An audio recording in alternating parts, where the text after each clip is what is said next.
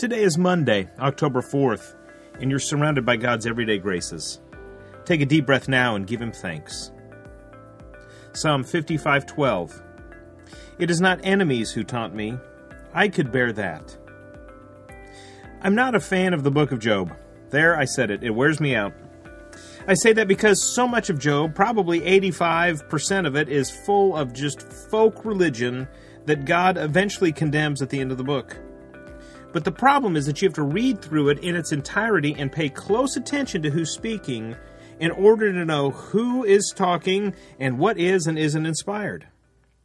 Many people turn to Job, open it up, and find a verse that confirms their belief, no matter how wrong it may be.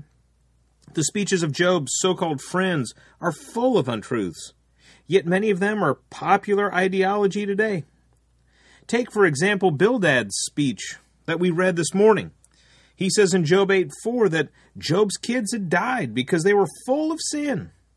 What type of friend says that? I know your kids just died, Job, but God only did that because He's righteous and they were wicked. What's worse is that we have no indication that Job's kids were worse than anybody else's kids. Bildad just assumes that because they died, it must be true. You see, it's dangerous for us to flip open Scripture and just read whatever is there, because we don't always know what we're getting into without reading the context. If you read this verse, you might assume it was true and think that God punishes this way. Except if you read the Gospels, you'll see that Jesus combats this type of thinking. He tells His disciples that God does not bring this type of stuff on people. Sometimes things just happen because of the sinful world in which we live. It's not necessarily anybody's fault.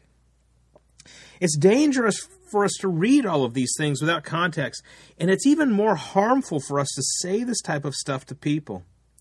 Numerous people have been harmed by pseudo-Christians, real Christians, and the church because Scripture was used as a weapon.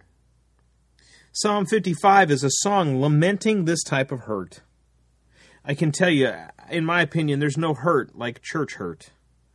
So if you're listening and you've been harmed by the church or people using Scripture to blast you, I'm sorry. I know it hurts. I've been hurt by church people too. So let's acknowledge it. Let's move on together. Let's have our lament so that we can surrender our pain to God. And let us be committed to speak carefully, truthfully, and with compassion. It is not enemies who taunt me. I could bear that. It is not enemies who taunt me. I could bear that. It is not enemies who taunt me. I could bear that.